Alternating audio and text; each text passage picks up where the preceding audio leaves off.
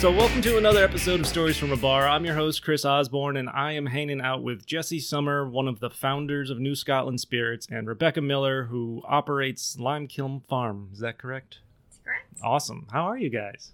Really happy to be here. Thank you so much for getting us to schlep out to Schenectady, which is like our home field territory, since what we're at some point going to taste was actually bottled and labeled at Ken Gibbons' Schenectady Distilling Company right up the street from you.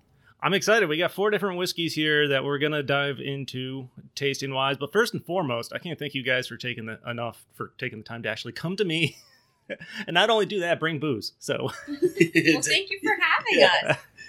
It's actually easy. Like when we were trying to figure out what's like a good place for us to do this, right now we do not yet have a tasting room or our own location. And so really the options were going to be like a potentially noisy farm where Rebecca's children probably would have an equal amount of time at the mic. They would have insisted on it. Or, probably, some other place where we wouldn't be able to have like a nice spot where we can actually sit down and make ourselves at home. So this actually worked out really well for us. Awesome. I'm excited to finally get together. I think you emailed me for the first time, maybe like a year and a half ago. Yeah, I think it was like 18 months ago. I don't remember even the first episode that I heard, but I think I did reach out because, just the nature of your interest as, put on this podcast was like perfectly in line with what we were trying to put out. Oh, yeah. I mean, it's one of the reasons I started this, besides loving drinking recreationally and safely, I'll just say that, is, to help promote the local small businesses and stuff, because there's so many great breweries and distilleries have been popping up left and right now too. Yeah, and the other thing I'll just say is, because this is actually one way where Rebecca and me and the other 6 people that we went from K through 12 with, who are now part of this company, the other thing about this enterprise is it's a real focus on the farm, because everyone and their mother has a distillery at this point, or a brewery right now, or whatnot. But what's really cool about what we're doing here is retooling the operational environment of Limekiln Farm in the town of New Scotland to essentially be the source for the grains that we distill these whiskeys out of. I mean, and that's I think why we're kind of so proud about this. It's like Rebecca's the proprietor of I guess your kids are like 5th generation. They'll be the 5th generation millers. Wow. That's correct. To be farming that area. Wow. And I will definitely be talking about the farm, because I didn't know anything about it until I started looking up notes for this. And I was just, the story was really cool. So the original people that started it came from Tuscany, I think, right? You know what's possible? Limekiln Farm? There's another Limekiln Farm. I'm going to edit that out. No, you don't even Scratch need out to. those You know what's notes? funny? Like that, you don't even need to edit that out, because it's actually good to acknowledge that like there's another Limekiln Farm out there. Is there? Well, that's embarrassing for me. They have no. You know what? We were literally just talking about city this. transplants from New York City. They purchased it and moved up. Was it called Limekiln Farm before?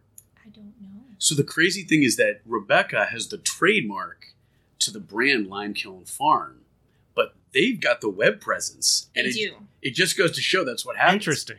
Like you did the exact right due diligence. You did. But it does mean that we probably need to sit down and figure out like how do we essentially establish this as like the Limekiln Farm that preceded all other Limekiln farms. Well, we do have the historical sign.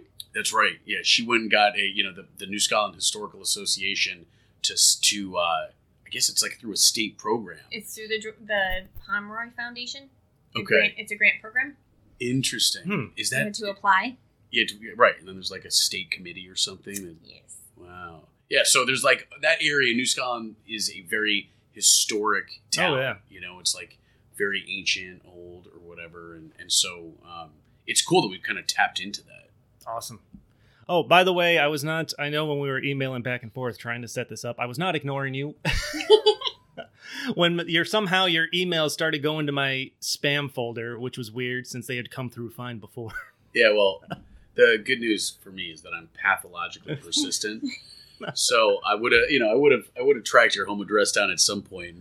Yeah, I'm like, just weird because we had no problem, and then you're like, hey, haven't heard from you in a while or something through like the Facebook. I'm like, that's like, I emailed like 3 weeks ago. What happened? And then I just looked in the spam folder one day. I'm like, holy shit. Probably because I've been spamming so many people. Maybe. That's how you build There a you company. go. It is. Be as annoying as possible. Yeah, exactly. And look, here we are. This is a first for me. I haven't had live people over to record an episode at my house. When I've done it from home, it's usually been on Zoom. So I'm excited. So this, because I don't drink liquor or whiskeys or anything like that a lot. So when this goes sideways for me, I don't have to go far. All you have to do is walk to your bedroom. That's right. In fact, and that actually might even be a good segue, because that's the benefit of us being all together live, is that we can show you, this whiskey in person. We don't have to contrive it over Zoom. Exactly. And if you don't mind, actually, Yeah, let me hand you that. Let's go ahead, and we got 4 here to taste. So Here, let's go ahead and yeah, pour. Rebecca. So I'll tell you what, actually, when you're going through this, where we're starting off first, I'll detail the whiskey if you'll detail a little bit about wheat. So this is our 100% wheat whiskey. Oh, okay. It's distilled from only one grain, and it's aged 5 years at 82 proof. And this actually, before you even talk about like grain, actually, because I've never really asked you this, when you taste these different spirits, are you able to identify like a grain taste that you can associate with the grain that just pull out of the ground? You can. Really? But, and we were going to do it at the tasting on the 19th. We're actually going to bring whole grains there. And you can taste the grain when we harvest it. It doesn't taste like you would expect it to taste, but once you've tasted the way that the grain tastes, like, for instance, with rye, it doesn't taste like rye bread. Really? No. Doesn't have that like spicy taste. No. What does it taste like? It tastes like rye. Oh man, I'm glad we're doing this. I'm glad we're It doing this tastes like tasting. field rye. So it's different. So I think it would be beneficial to do a tasting with the grain and then taste the spirit. Oh my god, we got to do that. We're going to on the 19th. That's it, Rebecca. All right, so right. here you've got a tiny little bit here. Yes. And before we even do this, and unfortunately Rebecca's heard this part of the spiel 50 times, but it's always It's important. good. There'll be another 50 times too. I'm Exactly. sure. Oh, way more than that. So when you drink whiskey, keep in mind that there is a way to do it such that it can be an enjoyable experience. Mhm. And the way that most people drink alcohol is because they're looking to get drunk. They're mainlining it, right? Oh, yeah. Hard liquor. What you have to do is we just put a tiny little bit. This is probably It's probably a too quarter of a shot here, right? A quarter of an ounce. Mhm. And all you're going to do is sniff it first and then hold your breath when you take a taste. And the reason being that you don't want those fumes, that acetone, to burn your esophagus. And so what you do is you sniff first, and with that breath held, then you just tip a little bit back onto the front of your lips. And when you do it like that, and you can have it volatilize in your mouth without it going directly to your esophagus yet, you actually get to experience the flavors. Isn't that wild? Yeah. And those flavors are, I guess, twofold. One is, as Rebecca's indicating, it's the grain. Like you'll be able to see a difference between the grain in each of our whiskeys. Mm-hmm. And then it's also the barrel. And that's why when you age it for as long as we age it, half a decade, 5 years, that organic matter, right? The way we burn the inside of the barrel and we caramelize the starches into sugars, for 5 years, this alcohol is mellowing in that oak and getting that sweeter taste. Actually going into the wood of the oak and coming back out. Oh, yeah. That's where you're getting that flavor from. And then breweries love to use those barrels for their That's beer, right, because it's been saturated with whiskey and bourbon. But you make a really good point that sometimes people overlook. One of the reasons, so our bourbon, everyone loves our bourbon, and you're about to taste it, and it's Rebecca's favorite, and she's undermining my entire effort to position us as a rye whiskey company. That's because that bourbon is a bourbon for people that don't like bourbon. Yeah, it's amazing. So good. But the interesting thing about it, to the point about the whiskey going into the wood, is that partially that is a function of the climate up here. If you're in Kentucky, it's a much more temperate climate throughout the year. Yeah. You're going to get your cold nights in the winter, and you're going to get your really hot days during the summer. Sure. But here, the temperature extremes are so dramatic, right? The cold is so cold. Mhm. The hot is so hot up in this part of the world where only about 2 weeks justify living up here, climatically speaking. That up and down swing makes the barrel essentially move. I've never expand, even and thought contract. about weather playing a role. Yes. in And so aging that in the means barrel. that more of that whiskey is getting pulled into the barrel. And what's a good word for it? It's like getting... Evapotranspiration? I'll go with that. That's, That was great. Did she make that up on the spot? No, 'Cause that that's was- actually okay. a word. Evapotranspiration? Yeah, that's actually the angel share is evapotranspirated. It's like but 5 words in one. Oh, well, now you got to explain what the angel share is, because not everyone is... Do you even know what the angel Nope. share is? Perfect. This is new for me. Okay, so when the whiskey's aging, or actually anything's aging in an oak barrel, even wine, it's when the temperature gets so high, some of the alcohol volatilizes, and it actually Okay. is airborne, and Yep. you never get it back. So the longer you age a barrel, the more alcohol actually goes to the angel share, Oh, okay. and you end up with less product. So the longer you age it, the less product you get. I've heard the term devil's cut, of course, because I think Yes. that's Yeah, sure. That depends how you look at it. It's the angel share. We're more on the optimistic side of that. Okay. But that, to that point, like all of that whiskey that's going through the wood and evaporating or evapotranspirating, That's when it leaves. Yeah. that's when it leaves. The Mhm. stuff that's laid behind, when it contracts again, it's coming back into the barrel and it's infusing that Interesting. that all the other molecules. It pulls are- out the tannins from the oak wood.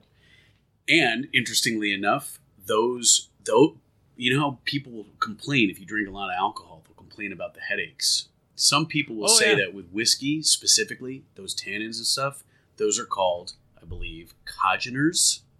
And some of that matter is what can potentially make you have You a have headache. migraine. Yeah, exactly. And so we do a pretty strict filtering process in our filtering. Not enough to take out the taste, not enough to take out kind of the expression of the oak, but at least with an eye towards... Clarity. Thank you. That's exactly right. So that's an 82 proof, 41% alcohol, 100% wheat whiskey. There is more of that wheat on this table, and it's in our bonded bourbon. Bonded bourbon. And a bonded bourbon, our wheated bourbon. What a bonded bourbon means is that the alcohol you're looking at was bottled at 100 proof, okay? Thank you. And it was made at a single distiller or at a single distillery by a single distiller in a single season.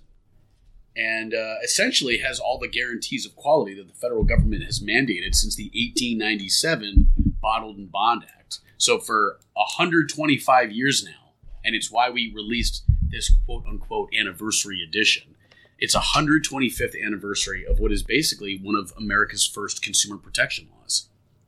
And so what you're about to taste is a 100 proof bourbon, and it's going to be particularly important to utilize the tactics we just talked about when it comes to imbibing this whiskey, taking a sip, but making sure that you're doing it in a way that's not going to take those fumes right to the gullet. The old sniff and don't breathe. That's exactly right. Trademark. So, little clink here. Yeah. So whereas this one is straight wheat, this one is 51% corn. Yeah. Yep. 51% corn. Thank you very much, Miller Clan. 51% corn, and then I want to say I'd have to look again at the notes. I think it's like 29% wheat, if I remember, if that's correct, and then the rest of it is barley. So it's Ooh, that's nice and smooth. isn't that? In fact, I'll tell you what. Wow, that's smooth. It's amazing the difference. A lot of times I will not tell people it's 100 proof. I just tell them, use the technique of not breathing in, because if you tell them it's 100 proof, they're like, oh my God, it's going to be terrible. It's going to burn. But it's so smooth. Yeah. Isn't that wild? It's a 50% alcohol whiskey, dude. and that you can taste the corn. That's exactly right. Like now, that's right. So there's almost a different type of sweetness. That's the influence of the corn. Wow. If we were to have a clear glass and you swirled it a little bit, you'd be able to see the corn actually gives it legs. So you'll be able to see the little, what do you call them, legs of the alcohol come down because the corn has a higher sugar content. Interesting. So I know when we first started emailing, I knew, of course, your name and Evan's name. I didn't realize how many people were involved in New Scotland Spirits, like Rebecca. And when I went to look at your website, I'm like, wow, you have you worked with Indian Ladder, Albany Distilling, Schenectady Distilling you were talking about. So, like, how did New Scotland come together for you? Well, I mean, first of all, you've identified the number one element of the project, which is that this is a community endeavor. I mean, to be clear, it's called New Scotland Spirits because it is a product of New Scotland. And one of the reasons why we take our responsibility of putting out a really good whiskey so seriously is that we want the jurisdiction to be able to be proud of this product, right? I mean, we're wearing their name. Yeah. And so the thing is that I've known Rebecca, we're all kindergarten through senior year at Voorheesville Central School District, right? We've known each other our whole lives. I think I actually became much more cognizant of Rebecca when I moved to the high school. I was a 7th grader. She was an 8th grader. She was as dreamy back then as she is now. My boy Randy was the one who was able to scoop her up. And Randy Miller of Lime Kiln Farm, his older brother Albert, they're the gentleman farmers of Lime Kiln Farm. And with Rebecca, they're essentially the backbone of this organization. I mean, I will also say, Rebecca, you play like the most critical piece because of the leadership position you've essentially claimed in both New Scotland Spirits and Lime Kiln Farm.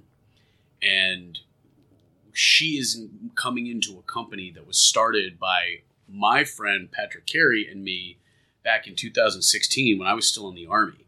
And we knew that we had all this time left in my military service. Mm-hmm. And so what we were going to do with that, we called up Rebecca and we were like, yo, can we get some grain? We're trying to distill some whiskey. And sure enough, what you're tasting right now is a year after that conversation in 2017, when we harvested this grain and began distilling it.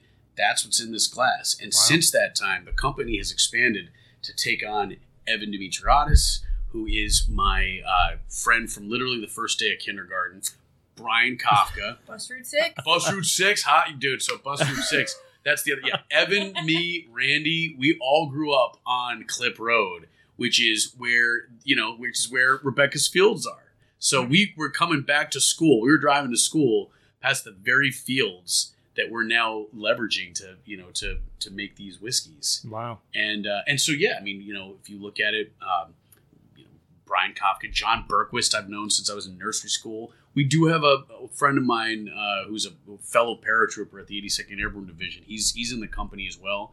But at this point, he's like an honorary New Scot. He knows so much about the town that, and to say nothing of Brian McGregor, our artist.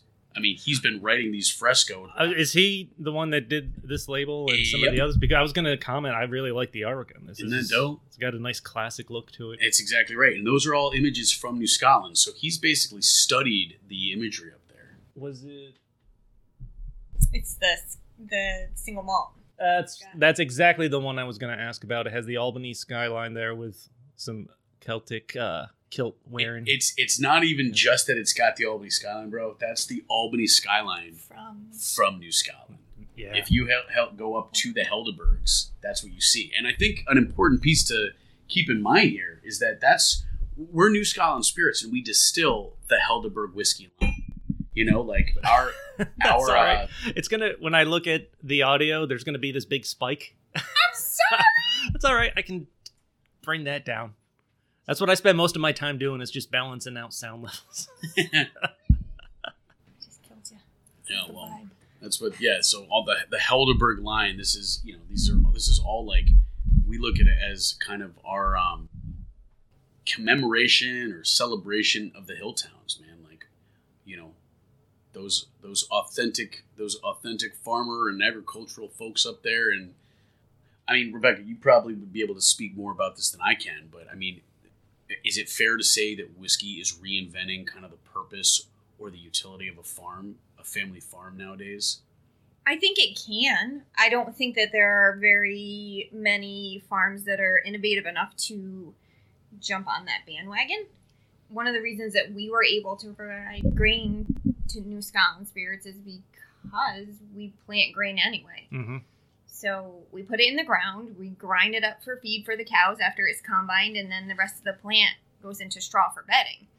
So when Jesse and Pat originally approached us, they were worried about our, risk management and can we front you the capital to plant these grains? And it was kind of a no-brainer for us because it's already in the ground. If you guys don't take it, we use it for the cattle. So the thing, but you've taken on a much, like, you are literally a backbone. We call her, she's our ops chief, our operations chief. Like, you have really seized onto whiskey as a part of Limekiln Farms' value service. Like, is that like, why aren't farms doing that? Well, farmers are set in their ways. Farmers do things because that's how their grandfather did it, and his grandfather before him. Very traditional type work. So if that's how we've always done it, that's what we do. So it's really difficult to get farmers to innovate and try to be a little bit more progressive or think outside of the box. Is that because you guys are younger? Like, between you and Randy at this point? No, because Randy's the same way. You pull him kicking and screaming. Like I was telling Evan the other day, in many parts of the country, we're a little bit different in New York, but in many other parts of the country, being a woman is very difficult in farming because we go to like cattle conferences in Denver and Kentucky, for example, and people will talk to my husband and he has no idea about the genetics on the animals or what we're doing, but they don't want to talk to me. Because you're a woman? Because I'm a woman. No. And he's like, oh, we'll talk to my wife. My wife does all that stuff. Nobody wants to talk to me. Yeah, but hold up. In fairness to Randy, like, all of your harebrained ideas to include whiskey, he's totally supported. He is. Like, let's be real. I mean, Randy, if you're listening to this, I hate to give you this credit because you stole our girl, but like, no, Randy, he even called me up a couple days ago. His attitude is basically like, all right, this thing's got legs. Like, what do you need? Yep. And that's really cool. I mean, the thing that makes us able to be New Scotland Spirits is the fact that we are tied to essentially a production line that really comes out the earth. At the very source, we're grabbing these grain, and if we didn't have the millers and they were willing to do this and weirdly give us the benefit of the doubt, I mean, really economically help us out in providing this grain, and from the very beginning, I just don't know that we would have been able to figure out a model that works for us, right? Like, we have turned this project into a model that is sustainable, and a lot of it is coming from the fact that whether you call it the neighbor effect or whether it's the benefit of community, I mean, I can't get these people to take money. And so what has happened, and it's now I realize... That's good for business. Well, we trade whiskey. Yeah, well, there we go. What it is Rebecca, it's her Machiavellian scheme to get herself integrated in the company. Since we're basically looking at her as the chief operating officer, she calls the shots, and like, here we are. It's Rebecca's world. We're just living in it. So I know there's no tasting room yet. That's coming. So where are you actually doing your distilling now? Yeah, great question. So you mentioned a little bit earlier, I think the first people that warrant a little bit of praise and gratitude is the folks at the Albany Distilling Company, with a particular mention to John Curtin, who is just, I mean, what a class act. I've driven by there. I haven't been in there yet. I've been meaning to check it out. Yeah, I mean, it's he's also got a bar and bottle shop that I think you should look at because he's innovating, man. Like he's one of those kind of big vision folks, and he's had a real impact on the culture here. We also, Ryan Van Hall up at, thank you, my dear, up at Upstate Distilling. Thank you. Then there's, Ken Gibbons, we already mentioned, is Schenectady Distilling Company, basically our kind of mentor and ally in all this. There's the Kim Wagner, Steve Osborne down at Stout Ridge Distillery. What we basically have done... Osborne, huh? Yeah, another Osborne. Who else? Dieter, Indian Ladder. Oh my God, thank you. For what it's worth, I always seem to... It's because they're not distilling. That's why. Yes. Yeah. But Indian Ladder Farms, obviously, like, he's what started this. So Super nice guy. I did an episode there a while ago with. Oh, you know him. Dieter? Yeah, I've had him on. I've met Scott a couple times. Okay, yeah. Actually, I ran into Scott at a concert in Albany last week. Oh, no kidding. Yeah. Yeah, well, you going to Farming Man Fest? No, I'm not going to make it to that. What's wrong with you? So, I got to work that. It starts Friday, right? It's Saturday. Oh, it starts on Come to Saturday? the bonfire on Saturday. Yeah, you got it, dude. I mean, in fact, I don't know when this is coming out, so I think we can say it. Let's just say that New Scotland Spirits is about to put itself on the friggin' map. Ooh. Either because it's going to be an amazing show, or because about 6 or 7 fire departments from all over the Capital District are going to be responding. So that's It's going to be amazing. That's a little teaser. All right, That's a high bar to set right there. That's exactly right. So in the meantime, what have we got? This guy is right here. This is our Helderberg Straight Rye Whiskey. And the cool thing about this straight rye whiskey, it's a 75% rye grain bill, 10% corn, the rest being barley. And the cool thing about it, because it's my favorite type of whiskey is rye. Mm-hmm. You're going to get a more floral smell. The scent is going to be a little bit more of a, kind of flowery or almost natural kind of. Yeah, like savory. A more savory experience on the nostrils, and then when you take a sip, this is where you're going to get more of the spice of a rye, right? The spice of the rye as a grain. You're going to get a slightly more peppery taste, and to just kind of give you a little bit of we're going to orient you within where we've been. We started off with our wheat whiskey, sweet. Then we went to our bourbon. We say that's strong, right, with 100 proof. Then smooth was yeah, she goes with smooth. Then we come to the rye, and you get the spice. This is more spicy. This is a little smooth and spicy. Actually, this one's pretty smooth too. So that's my favorite. And then we're gonna finish this off with, because you mentioned Dieter, we're gonna finish this off with a single malt that is distilled from 100% barley. This right here is the only grain that we're not grabbing from Limekiln Farm. We get this from Indian Ladder Farms. But stay tuned, everybody, because it looks like, so far, fingers crossed, Limekiln Farm has their very first crop of barley in the ground. Ooh. It's come up. So far, it's like really dry, right? Is that what's going on? Yeah, so it's dry, and so we're just hoping We need some rain. Yeah, Rebecca gets on we have our ops chat. She's like, I need everyone, like the assignment right now. Pray for rain. You know what's funny? I've been doing that myself, praying for rain, but for much different reasons. As in, a couple months ago, there was some water that came in my basement, and I found some cracks on the wall, which led to me having to get French drains put in. Oh man! And we haven't had she makes the money simple. We haven't had a bad storm since, and I've had the drains put in and one guy come in and seal up all the cracks in the one corner, and it's barely freaking rained. I'm like, come on. Yeah, I need a strong ass storm to know that everything worked. Like I want to put the insulation back up. I want to not see the wall anymore. That's right. So I'm praying for rain too. That's right. But I'm not growing good. barley. Now you're on our team. Pray for rain. How long does it take to bring in a new crop? So the barley will be planted in May. Depending on the length of day barley you plant, there's different lengths, but usually like end of August, September, depending on how tall it gets, it'll dry out. The little barley heads will kind of curl over. Mm-hmm. We pray for no fungus, and then we go in with the combine, clip off all the grains, let the straw dry, and send it off to the lab to see what they say. Interesting.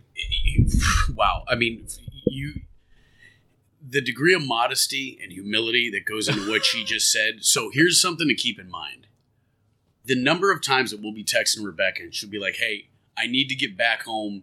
I'm out in the tractor right now, or she's, what were you were doing hay bales today? Yeah, like picking up round bales today. Yeah, like she's out there. I mean, the labor that farming requires for the payoff. Oh yeah. Which is just, I mean, you are at the mercy of the economy, the climate.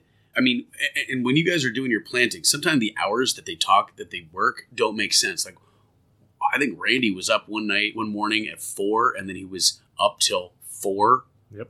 Right? Like, it's just their day. When you're talking about I always have this sense of like, all right, and it's a farm. So they get up when the rooster crows, and then they go to bed when it's dark. It's like, nope. No, that rooster, by the time the rooster is up there making noise, like, they've been out in the field for 2 hours already. And then, like, they're sleeping for maybe an hour before they got to do it again. She's shaking her head. Farming's tough. Yeah, dude. I mean, I've never farmed myself other than my tiny garden in the back, but I've seen enough and have learned enough to know I don't think I could hack it. Well, the fun part about that is we all have full-time jobs, too. Oh, yeah, right. That does make it more fun. So, yeah. Yeah, but you chose this. You wanted this life. I mean, didn't you? Farming is the fun part. Like, my full-time job is okay. Right. But farming is the fun part. Even despite the labor. Yeah. This is cliche, it's a labor of love. But it really is. I mean, there's something very, very rewarding about taking care of, whether it be an animal or a crop, from its very inception as a seed all the way through to this. No, I get it. I'm with you. A product. I'm with you, and I'm able to look at it romantically like that, but that's because I'm also not doing it. I mean, like, would you want your sons, like, is your hope that they're going to keep tilling those fields? I hope that at least one of them, since we now have 2 historical properties, hopefully at least one of them wants to stick around. What do you mean? Oh, because we have David Allen house, that's right, too. the house. They bought this house. It's actually in some of our marketing materials now. This beautiful house. When was that built? 1760 something was the earliest deed recorded, and that was Stephen Van Rensselaer, so he was a tenant farmer. Wow. It's a cool look. The legacy out there in New Scotland. It's just she on a micro level. You're taking care. You're a steward of that property. I think I'm taking a slightly larger scope, and I'm saying that I want to do that for the town of New Scotland, right? Like, I want to do that for the town of New Scotland, where it's like we're also trying to, maintain the integrity of the historical legacy of that entire community. Mm-hmm. And I keep saying, it's like, we don't want to lose another acre to development, to, clearing. Yeah. The woods and the fields right now. That's gold. And I got to be honest, this thing's not going to keep, the wheels in this country are not going to stay on forever. When that dystopian inevitability actually happens, like, you're going to want some fields that are ready to be tilled. And you look at New Scotland spirits, we're keeping them lush and healthy until we need to use the grain for food, as opposed to, just tip it back and get a little tipsy. Sadly, that might not be far off. Well, come over to Clip Road. Come over to Clip Road, bro. So what actually got you interested in distilling? It's a great question. So, you mentioned, did you start doing it while you were in the Army? Nope. Pat Carey, however. Okay. Right? My boy from, so I knew him since first grade. He was a home brewer, and he's a brilliant dude. I mean, knows chemistry, knows math, kind of has a real appreciation for how numbers and scientific processes manifest in the world, which is why he's a friggin' engineer. I mean, that's all those nerds. They love that shit. You know what I mean? And so the thing is, I'm not saying it pejoratively. Pat's a nerd, dude. He's turned his... Oh, I mean, I'm a nerd. Look, the nerdiest thing I own's on the wall right there. That's a replica Lord of the Rings sword.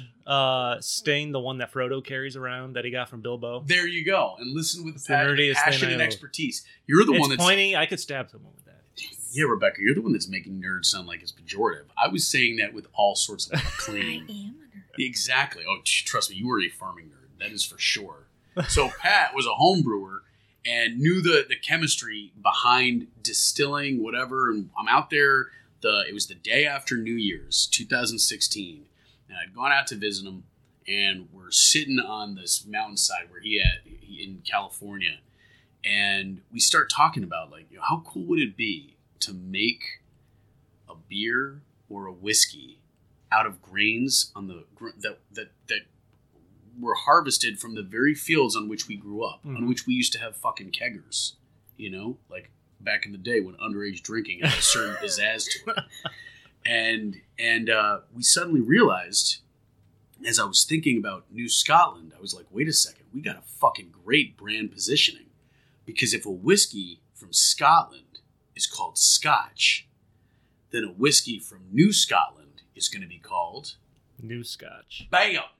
And sure enough, I was gonna say I came across an article that sounded like you had a little bit of a battle. Yeah, for bro. We ended up getting sued by the Scotch Whisky Association, and all I'm gonna say is that I've never had more fun in my life. So I'm an attorney by trade, and it was like, bring this shit on. And we, after 3 years of a legal battle, we finally got a settlement where we don't call it New Scotch, and we had not intended to do that. It's not Scotch. It's a rye whiskey, it's a bourbon, it's a wheat whiskey. We weren't going to try to confuse people. We want them to know that we are an American spirit with a New Scottish soul from the town of New Scotland. And so what we got to do is call ourselves New Scotland Spirits. They essentially said, all right, we're going to let you get away with that. So we signed this agreement. We pretty much got what we wanted, got what we needed. And that's an interesting segue to our final whiskey, too. Because what we're about to taste is what is our flagship, an inadvertently limited edition because of the barley collapse. But that's in there, this is going to be the thing that tastes closest to a Scotch. Okay. It's called a single malt. And what that essentially means in the American parlance or the popular imagination is that whiskey, 100% barley, it's going to have a smokier sensibility to it. I can already tell in the smell. And the reason is that unlike a Scotch, which uses the peat that heats the mash, that's where it gets this like smoky flavor. What we do is we get that smoke from the barrel. We get that smoke from the char of the inside of the barrel, and you can kind of taste it. Yeah. But you still have a little bit of the sweetness because when we burn the shit out of the inside of that barrel, again, caramelizes the starches into sugars, and so it's still getting that, that sweet infusion from the barrel into the whiskey. I think that went down the easiest. That right now, I would say that is our best seller. It's hard to say whether it's because people like it the most or because they all know that it's limited. I mean, what do they say? Like when people buy that, are they doing it on taste or are they doing it on just the story? They're doing it on... Well, it depends. People love the taste, but I get a lot of... Interestingly enough, women are better tasters because we have more taste buds than men. Is that true? It is. It's I would scientifically believe it true. even if that wasn't the case. I don't know if it's per square inch or it's just total, so don't quote me on that. Okay. But anyway, so women are better tasters, but a lot of women that try this will tell me that they taste like peas or alfalfa or alfalfa. grass. I've said that. I've said the exact same shit. And that's from the barley. So I think people like the flavor of that because it's green and bright and reminds you of summer. If you said to me though, like which one of these am I taking? I probably, if I'm like going to smoke a cigar, I'll probably grab this. Other than that, that's probably not the one that's probably the one I'm taking last. Not because I don't like it, but because it is like, I mean, it's almost like that to me is it's so own thing. It's like I want to drink. I'm committing to drink a single malt. I'm committing to the smoke. I'm committing to that. To me, it feels like the cousin of the other three. I agree.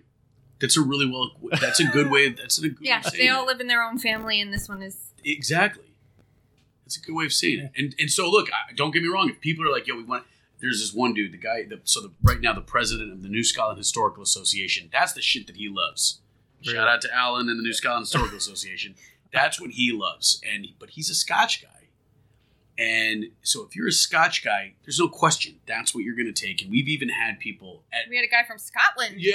from Really? like Scots, legit Scots will come and they'll say, oh my God, I'm bringing this shit back because they want to show an American's interpretation of a Scotch. Mm-hmm. They want to share that. But like, I mean, Scotch drinkers are Scotch drinkers are their own entity. Yeah, they're like part of a cult. It is weird if you find someone that's really into it. I'm like, this. Oh, they're really into it. Oh my God. Like, only because, I mean, I'm not, like I said, I don't drink a lot of liquor in general, mostly beer and wine. So when I hear someone going off about different types of scotches, I'm like, okay, Sure. take your word for it. oh, dude, they get into Yes. the regions, the years. Like, you know what I'd say? It's Names. actually very close to wine enthusiasts. It is. What do you call them? Is it Winos? winos? Yeah. It is that does seem like kind of the same thing. Like even with I mean, I don't have a great taste bud variety probably anyway. Even with the beers I drink, I know certain types and different kinds of that's why I sit there and drink and let the people talk about their beers. Mm-hmm. That's my favorite part of doing this. But like, if you hear someone talk about bourbon and they're giving you years, and it's like, shut the fuck up, dude. Like you might You're fine. like you might like. Pretty much anything but politics. Okay, I'm like, crap, can we It's swear? a podcast. It's only Yeah. regulated by the FCC. We're very familiar with government regulation, whether it's the New York State Liquor Authority or the Tax and Trade Bureau, blah blah blah blah blah. Like federal and state, they are all up in this. But fortunately, as far as I know, podcasting has not yet been brought Nope. under the purview Okay. of the FCC. When what kind of law are you into? It's a pretty broad base. Okay. It's my dad's law firm. I'm one of those obnoxiously silver spoon pieces of shit that never had to put a resume together.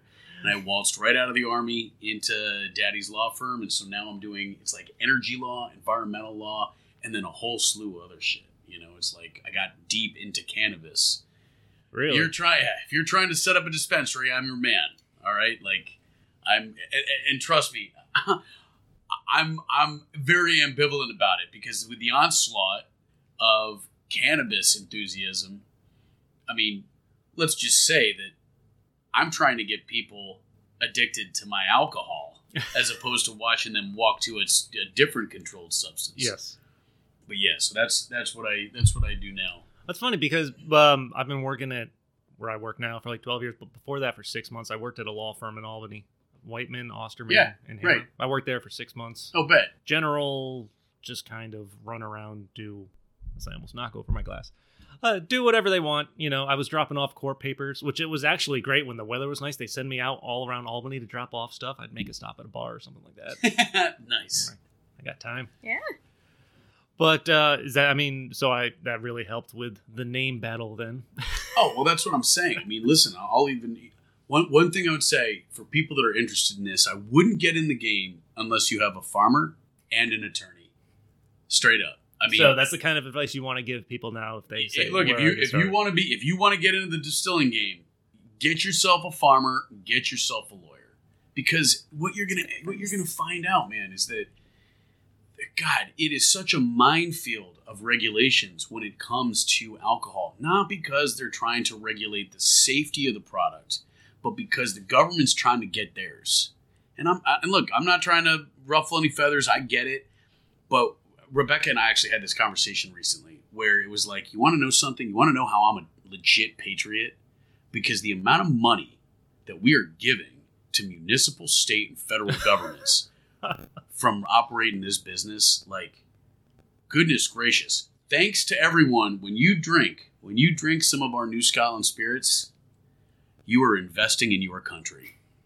And Well, that's gonna be on our t-shirts. Is distilling's even more regulated than just a brewery, right? Oh fuck yeah. So there's even more hurdles to jump through. Absolutely. Yeah. And in part it's more regulated in the reporting aspect of it. Okay. You know what I mean? Like, dude, we are constantly filing the forms detailing how, where, why we're moving our alcohol. You know, if you think about it, obviously, we're collecting the sales tax, right? State sales tax. Mm-hmm. We're paying our income taxes. We got state and federal excise taxes. I mean, we're taxed at almost every single stage here. Jeez. Arguably, the only place that Welcome we're not to taxed. farming. Are you guys taxed? I thought I was going to say that you guys are not taxed. You get heavily taxed? Really? Why do they want to tax you guys? You're like salt of We the earth. can't do anything about it. Yeah. Wow. I'll tell you, your life. You guys have signed up for a hard life. There's Look at this. This girl's smiling. It's I mean, fun. there's so much about farming that people that don't do it don't know. And I've just seen the work, but I can't. All the the bureaucracy. There's even bureaucracy there. Chris, I'm going to tell you right now, there are going to be people who are listening to this podcast who do not know that whiskey comes from cereal grain. I didn't. Cereal grain. Mm-hmm. Yeah. So, like... Okay, you got me now. Rye, oats. I didn't even think about that. Yeah. So, like, the same oats that you have for oatmeal. Yeah. It's a good thing you can't get drunk off cereal. You could. Well, you can. You Well, actually okay. could. You're doing it right now. I mean, when I eat it in a bowl with my milk. It honestly depends how you prepare it. I guess if I pour this You distill bourbon it. over it. Yeah, but that's actually really interesting, though. And you should point that out. Like, there's different. You can distill alcohol out of virtually anything. I could distill it out of Rebecca's shoe right now, but it's not going to taste great. And the thing is that when whiskey, it's so even whiskey is regulated in the Code of Federal Regulations.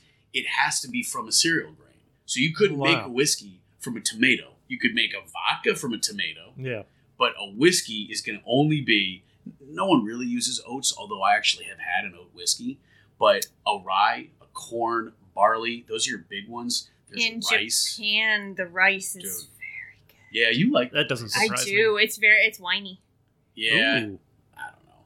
Well, It's not American, but we can't that's grow one rice. of their biggest crops, though. We can't grow rice here? Really? You need wetland. Rice paddies. Rice paddies, yeah, I heard of that. It's literally just like stairs of Mhm. water and the rice Yep. in it, right? Yeah, so when we were profiling you, I was trying to think of what we could bring you. I'm like, he's an IPA drinker. So he likes hops.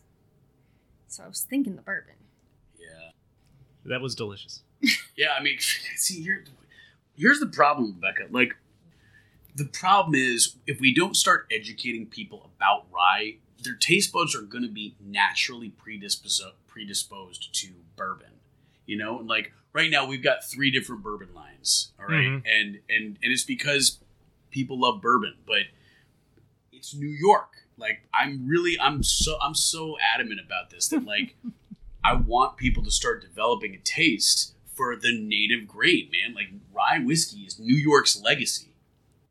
How big of is there a big difference when you go to distill each types of these in the actual process?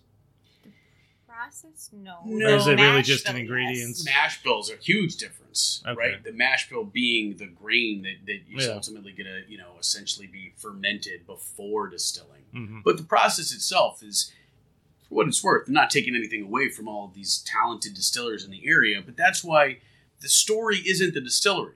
When you got people talking about going on a distillery tour, it's like, all right, you're looking at a manufacturing plant. That's straight, but what about the farm? Yeah. The process starts the morning a farmer is like, time to, is it the word sow the fields?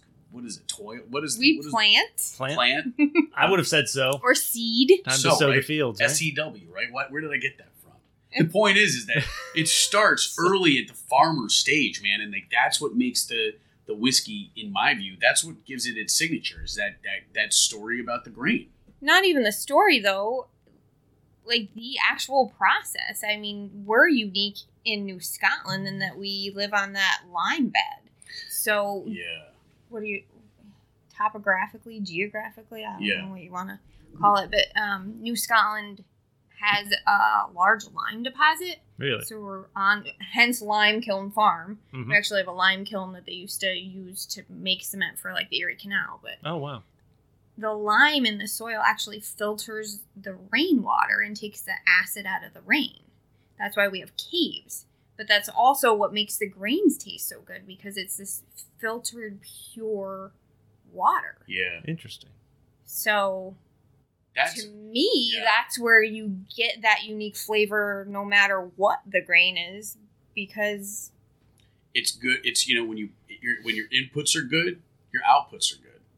And that's why I think, it's like, it's very cool, the process, I guess, and Pat I bet you Pat would completely disagree because yes. he loves the machinery and the chemistry. Dude, he'd be like, shut the fuck up, you guys. It's like, what's cool is the distillery, but I just think for someone who doesn't understand all the science and the math, Mhm. I think I'm just But so... there is that, like, ghost in the machine. There is that terroir.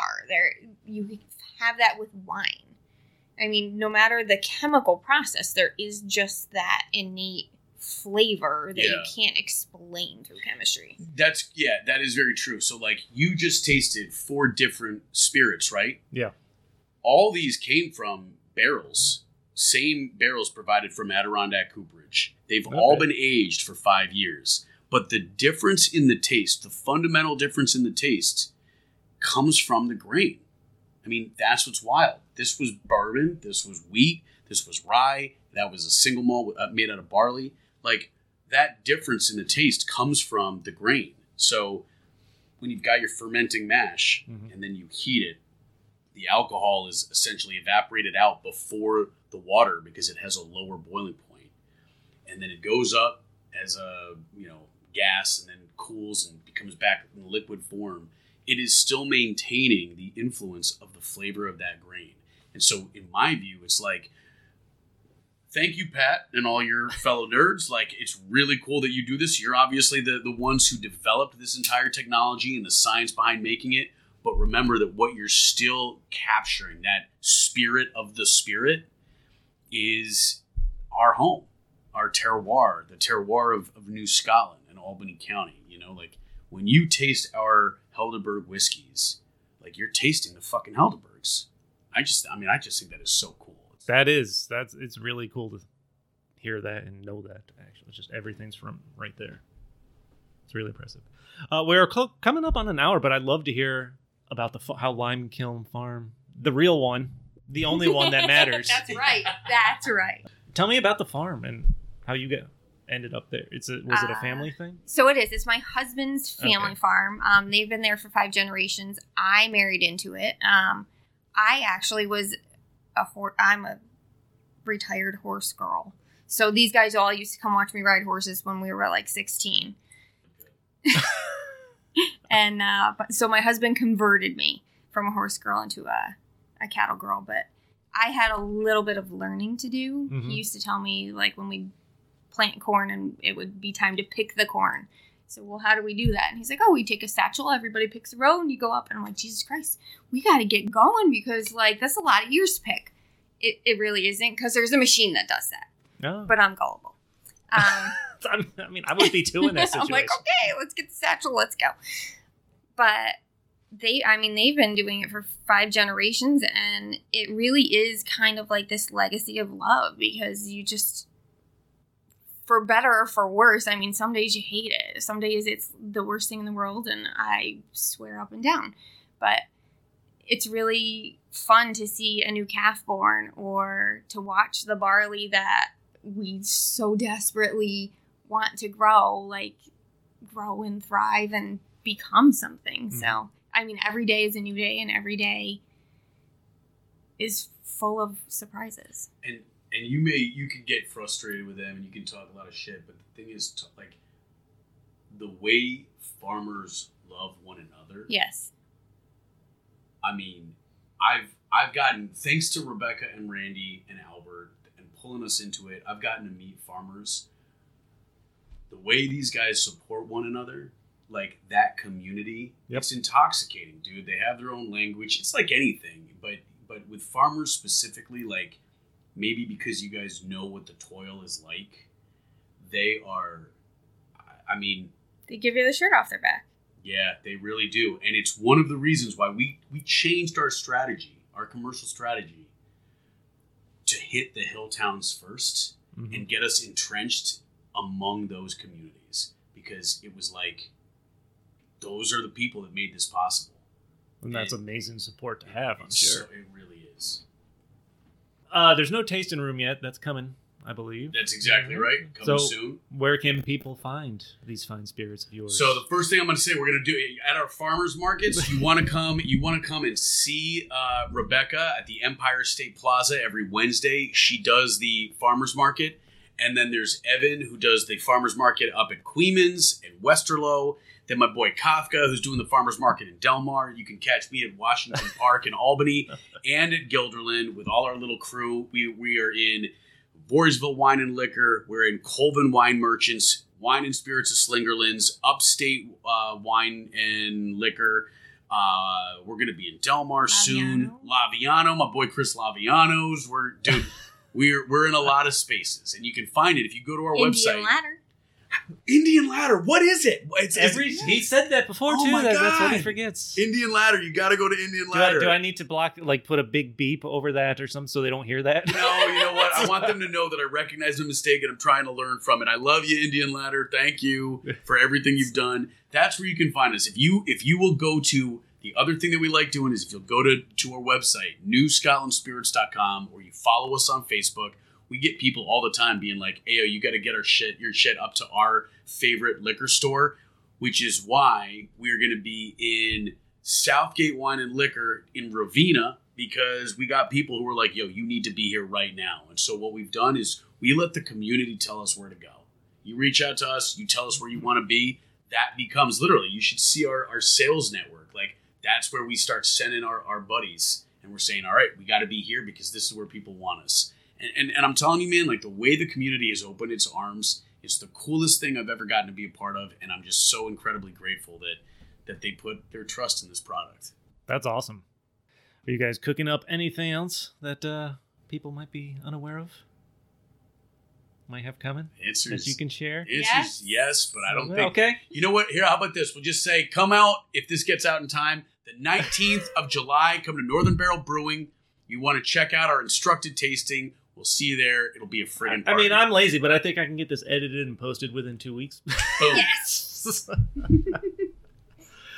So I think that's going to do it. That was a successful tasting for me. I'm feeling pretty good. Yay! Did you like it? I did. I was impressed. Each one of those got smoother and smoother. That's why we do it that way. So that was a nice layout. There's a method to the madness. Thank you so much for having us. I really appreciate it. Thank you. Thank you. So that was another successful edition of Stories from a Bar. Big thank you, Jesse and Rebecca. Again, thank you for coming here and bringing me booze. Thank you for having us. Very excited. A year and a half in the making. I appreciate you taking the time to hang out, have drinks, eat some pizza. That was delicious too. Thank you for the pizza. If you're not doing it already and you're listening to the podcast, follow all the social medias for New Scotland Spirits and Lime Kiln, Kiln, K-I-L-N. I'm reading too fast. New Scotland Spirits, Lime Kiln Farms, to keep tabs on everything going on, where you can find these guys slinging their booze at farmers markets and where they'll be. Anything else you want to throw in there? NewScotlandSpirits.com, of course. Can you buy directly through the website? You can. Okay. You're going to pay a pretty penny. I wouldn't recommend it, but if you got to get your hands on it, the website's available for you. But it does come nicely packaged. It does. Straight from me and Rebecca. So you're paying for the care. That's right. And it comes with love. Right. We also, we lick it too. We lick the boxes all over. So you get that as well. No, now we can't commit a crime. Gotta make sure they're sealed. Gotta make sure it's sealed.